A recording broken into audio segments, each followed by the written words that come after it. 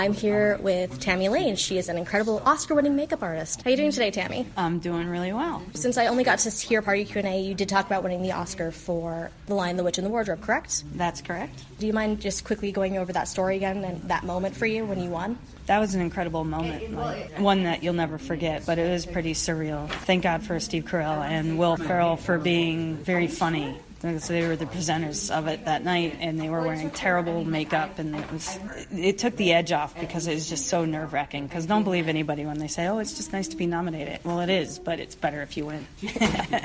And anyway, like I only heard like Howard's name be called, and all of a sudden I heard How, and then I just felt my arm just yank up out, and I was just yanked up out of my chair and just on the stage before I knew it, and just looking at the crowd, like I can't watch the Oscars the same anymore because I know what those people are feeling, and it's the most crazy experience.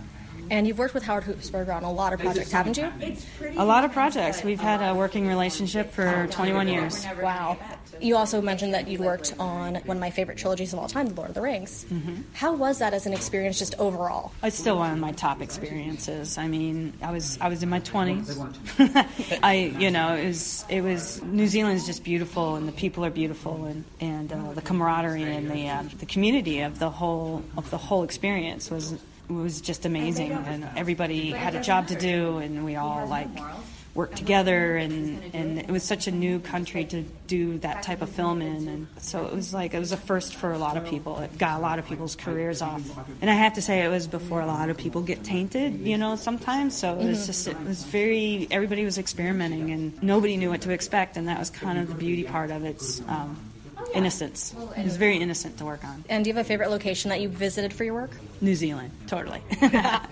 And finally, what do you have coming up? I'm working on a television show called Orville. It's for Seth MacFarlane and Fox, and I'm working with Howard and K&B, and it's kind of a funny Star Trek.